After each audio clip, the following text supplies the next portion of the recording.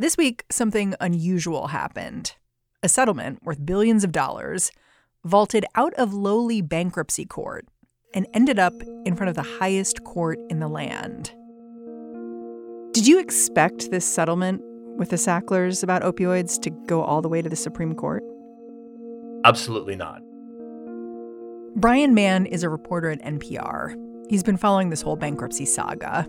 It's all about opioids, specifically how much money the billionaire Sackler family owes to victims of the overdose crisis. The Sacklers famously ran Purdue Pharma, the maker of OxyContin. It's Purdue that filed for bankruptcy here. But when that happened, the Sackler family was able to arrange a side deal. By contributing billions of dollars to treat and prevent addiction, they were able to avoid personal liability for their role getting America hooked on painkillers. The Supreme Court is set to decide, can they actually do that?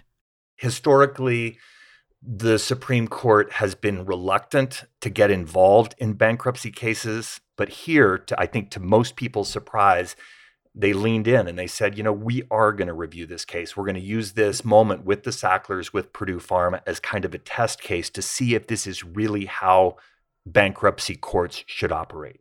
What does it say to you that the Supreme Court did take it on? What does it signal? I think that we've seen this expansion of bankruptcy power into more and more areas of American life. Let me walk people very quickly through how this can work right now. Let's say that I'm a company and I've been doing something that I think is going to get me in a lot of trouble. What I can do is I can spin off a subsidiary, like a new part of my own company. I can push it into a kind of a new corporate identity. I can dump all of the liability for that wrongdoing into that other sort of entity. And I can then push that into bankruptcy, right? I'm still over here with my billions of dollars, but over there's this other thing that I've created that I can push into bankruptcy and essentially create one of these firewalls against any accountability. And Brian Mann says this firewall against accountability is only available to a select few. This is absolutely a way of using bankruptcy to shield people from liability that is only available to the very rich. You've made a pretty strong moral case for the justices examining this practice. But I wonder, what about the victims in the opioid litigation, the people who are reaching this settlement with the Sackler family? Do they want to upend it? Most of them don't. Increasingly, we've seen more and more people saying, enough, we don't want to keep fighting this legal fight. Let's take this deal and let's walk away. Does anyone feel good about this settlement? The short answer is no. The only people who might feel good about it, although there is a $6 billion price tag, are members of the Sackler family.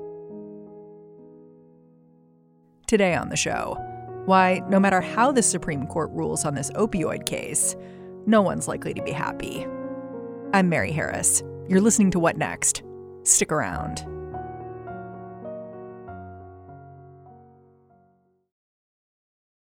This episode is brought to you by Discover.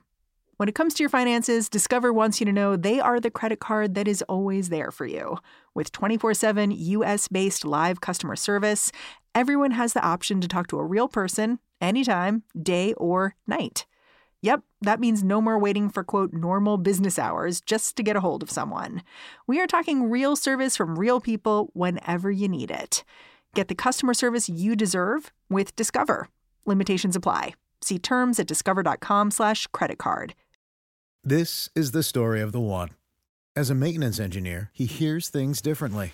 To the untrained ear, everything on his shop floor might sound fine, but he can hear gears grinding or a belt slipping. So he steps in to fix the problem at hand before it gets out of hand. And he knows Grainger's got the right product he needs to get the job done, which is music to his ears. Call, click Grainger.com, or just stop by. Grainger, for the ones who get it done.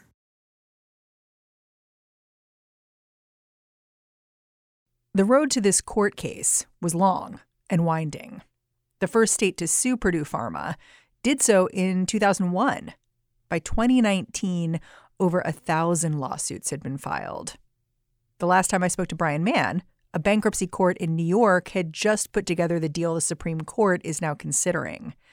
The plan was that the Sacklers would pay a $6 billion settlement, and then they'd be shielded from future litigation. All future litigation, including by people who had not signed on to this agreement. So when we spoke before, I think it seemed clear to most people that this was over, that the Sacklers had won, and that they were going to pay up this money and they were going to then walk away.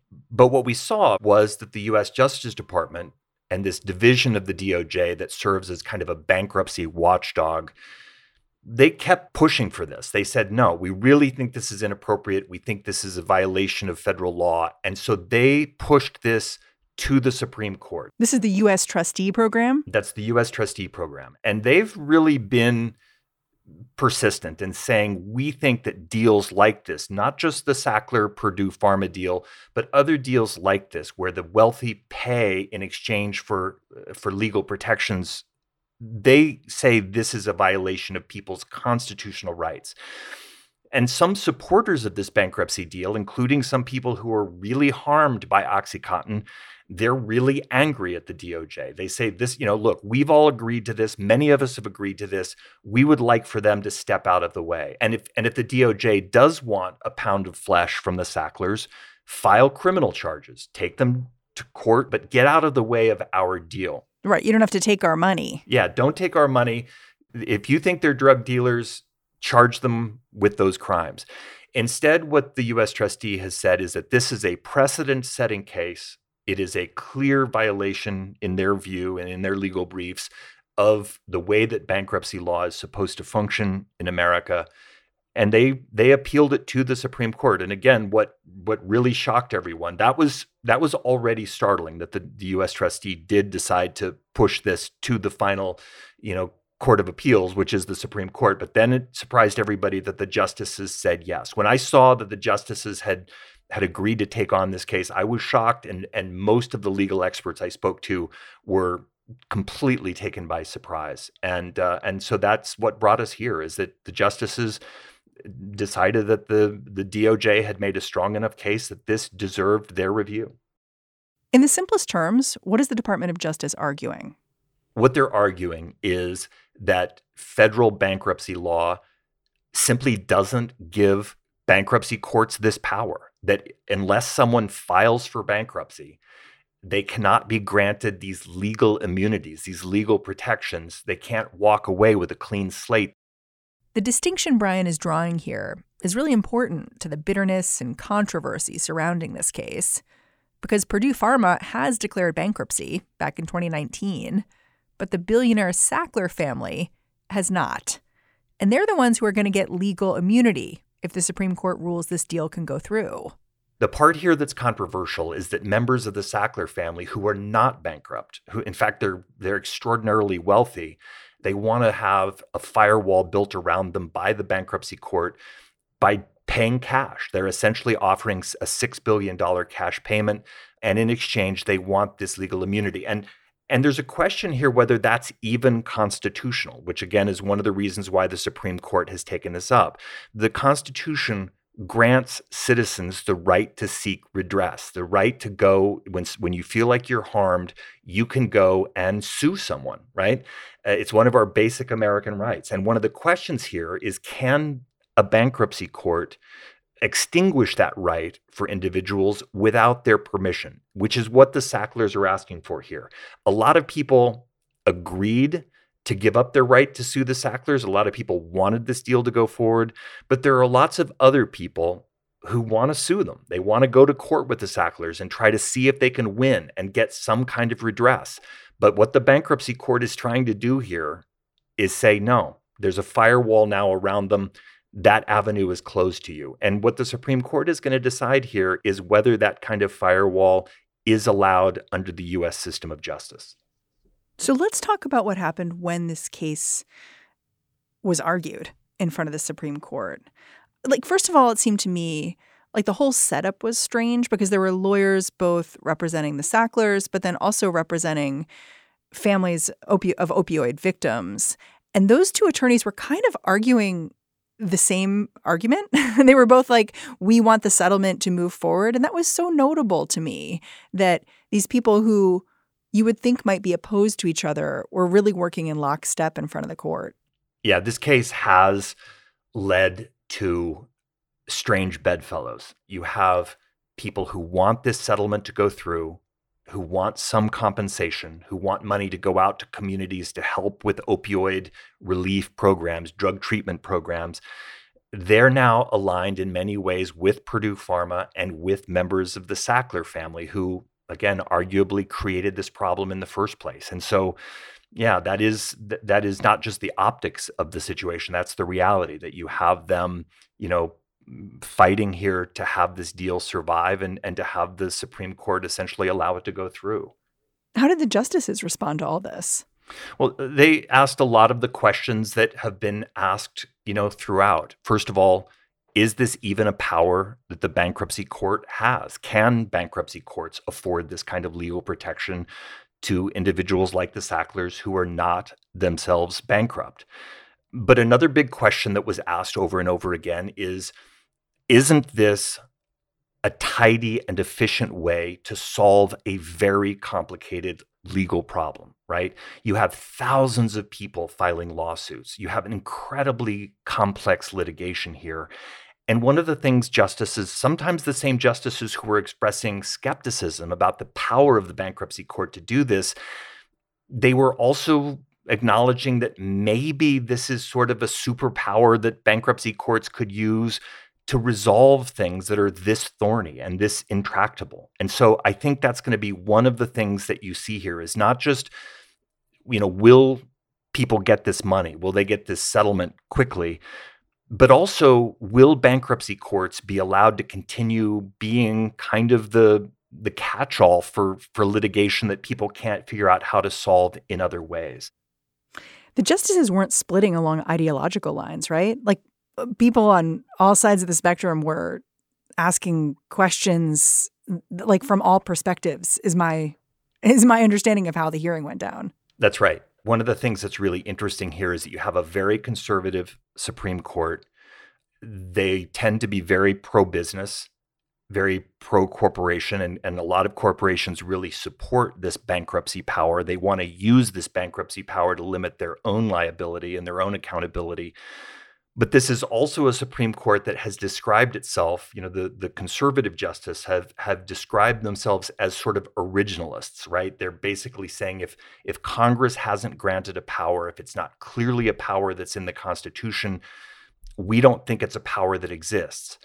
And here, what you have is federal bankruptcy courts turning to Americans and saying, we're going to erase your ability to sue. We're going to take away your power to sue through a deal that there's not a super clear congressional action or constitutional provision that gives bankruptcy courts that power. So it's complicated. You also had liberal justices clearly wrestling with this and wrestling with how to resolve the tension of helping communities that need this money, that need funds to pay for drug treatment, to pay for opioid abatement, but also, seeing this as a moment where this family, the Sacklers, could walk away with a kind of get out of accountability card. And that's clearly troubling. It seemed to me like the lawyers for all sides here, they were also there to play hardball. Like one of the attorneys was quoted saying straightforwardly, like without the release of liability for the Sackler family, this plan is going to unravel and there will be no viable path to any victim recovery, just shutting down like the whole idea. And you had not just that, but you had this implication from lawyers for the DOJ that if the Supreme Court just like made it known that they weren't in favor of what was happening here, maybe the Sackler family would cough up some more money. I think it's fair to say that the Sackler family has played hardball from the beginning. They have basically kind of held out this carrot, a big pile of cash. At this point, it's $6 billion. And the stick is that if we don't get this deal, if we don't get this immunity from lawsuits, we're going to walk away and we're going to fight this to the bitter end. It could be years, it could be decades before anybody sees a dime. And that may be the case. But what people who want the ability to sue the Sacklers argue is that the reality of a tsunami of lawsuits against the Sacklers personally could lead to all kinds of creative deal-making going forward. There could be other kinds of settlements. And this, in fact, is something that we've seen in other cases. Let me talk for just a moment about Johnson & Johnson. Johnson & Johnson is this really wealthy corporation that's been sued by thousands of people for its talc baby powder, which many people claim caused their cancer. That there was asbestos in the talc baby powder and it caused their cancer. And Johnson & Johnson tried to use bankruptcy court to limit their ability to be sued over this. Their case was thrown out eventually by a bankruptcy court. It was rejected. And almost as soon as it was thrown out, they did cut deals and they did reach settlements. This is what some people argue in the case of the Sacklers. If you give us our day in court with them, either we'll win in court or we'll lose in court or we'll cut deals in court. But we want the chance to do that. We don't want a bankruptcy court to dictate what happens here. When we come back, what happens if the Supreme Court blows this deal up?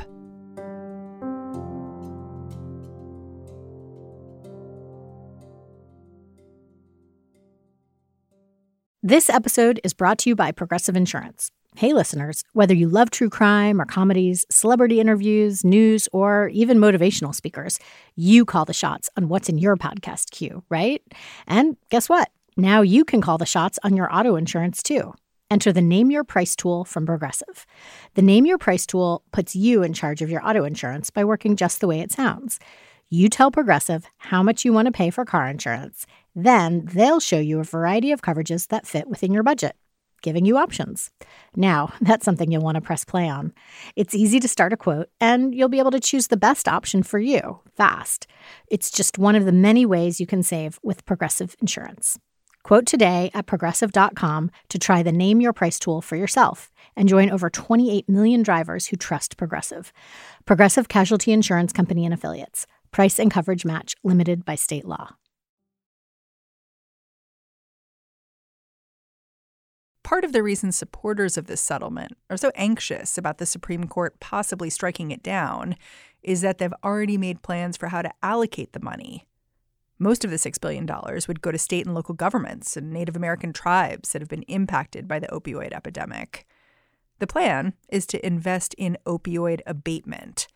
That could mean drug treatment facilities, foster care for children who've lost their parents, basically programs to ease the ongoing harm of the opioid crisis. Only about $750 million from that pot would go to individual victims and their families, probably a few $1,000s per person. And while that might not seem like a lot of money, the Purdue Plan is one of only a few opioid settlements that sets aside money for individual people. Anyway, that's the argument for the plan. The argument against it is that it turns bankruptcy court into a kind of get-out-of-jail-free card for the rich. And it could set a dangerous precedent moving forward. Imagine in the future there's somebody who is making an unsafe product or doing something to the environment that is really harmful. What they can be thinking the whole time with this bankruptcy tool in their back pocket is, yeah, I might get caught someday for this, but all I'll have to do is create a bankruptcy plan, spend a couple $1 billion, and I'll walk away with a clean slate. And so in the short term, this bankruptcy deal may be a very practical solution that helps people in the opioid crisis. But what some people argue is that on the other side of the ledger, it sets the kind of precedent where a lot of people could do a lot of harm in the future and get away with it. You've said this strategy that the Sacklers used here in bankruptcy court, it's become common with big corporations at this point, and that's part of why the trustee wanted to take this on, because this is something they've seen happening and they don't want this huge precedent set that this is how bankruptcy court works. So if the justices did overturn this settlement, what would happen to all the other cases where similar arrangements have been made? Do those still stand? Are they moot? deals that have been consummated and completed would stand, right? So nobody's going to go back to the Boy Scouts of America or, parts of the Roman Catholic Church and unravel those deals. But there are a lot of other cases that are still in process right now. And what my sources tell me is that there are a lot of other companies and individuals out there that are essentially queuing up similar bankruptcy strategies. Again, they're very wealthy. They have a lot of money. They're not bankrupt, but they're queuing up similar bankruptcy strategies to the one the Sacklers used here to limit their own accountability in the future. And so if the Supreme Court says no to this deal, it's going to make it a lot harder for others to kind of get in on the action here. And so that's really, what we're looking to see here is this going to be this permanent and fairly drastic expansion of bankruptcy power, or are we going to see kind of the clipping of the wings here? And this is really important to say. Bankruptcy courts have a lot of power. And the reason they've been given that power is because in the past, it was limited only to bankrupt entities, right? They could really dictate a lot of what happened once a company or an individual was bankrupt. What we're seeing here is this really fundamental question. What if bankruptcy courts get to use that power for individuals and companies that are not bankrupt? That is a drastic expansion of the role that they'll play in the American justice system. And again, that's why the Supreme Court decision here is going to be really, really significant. Considering this deal, it seems to me like there are a couple of schools of thought. Like there are people who say the Sacklers are getting away with murder, basically. They're getting off cheap for all this damage that they've done with the opioid crisis. And then there are people who will tell you, like, the perfect shouldn't be the enemy of the good. And it's time to solve this because there isn't ever going to be a perfect solution. What do you think after years spent considering all this? I have to say that having covered the opioid crisis, I don't think that there are perfect solutions here. I don't think there's a clean ending for any of this. I also don't think that the Sacklers are the beginning and the ending of corporate America's responsibility here. What we've seen over the last couple of years is they've really become kind of the poster children of the opioid crisis, miniseries and books, and they really are the public face of what caused the opioid crisis. And I don't think that's entirely fair. I think that there is a lot of blame to go around. Regulatory agencies, government, so many people had a hand in creating this and have a hand now in perpetuating it. In terms of what the right solution is for holding members of the Sackler family accountable, I can't voice an opinion about that. What I can say is that I think when this is all said and done, the moral pain that the victims have been put through is extraordinarily high. I went to a gathering a couple years ago where people harmed by OxyContin were finally able to speak directly to members of the Sackler family. It was a video conference that was done as part of this bankruptcy process. It was very strange. And again, this is not what bankruptcy courts are normally designed to do. Watching people speak directly to the Sacklers and voicing their pain and voicing, just how much harm these people felt the family had done to them, it was excruciating. And in many ways, long after the money is settled and the law is settled, that's what will remain for me, is listening to those families talk about how much they've lost. Brian Mann, thank you so much for taking the time to talk to me. Thank you. Brian Mann reports on addiction for NPR. And that's our show. What Next is produced by Paige Osborne, Elena Schwartz, Rob Gunther, Madeline Ducharme, and Anna Phillips. We are led by Alicia Montgomery with a little boost from Susan Matthews. Ben Richmond is the Senior Director of Podcast Operations here at Slate. And I'm Mary Harris. Thanks for listening. Catch you next time.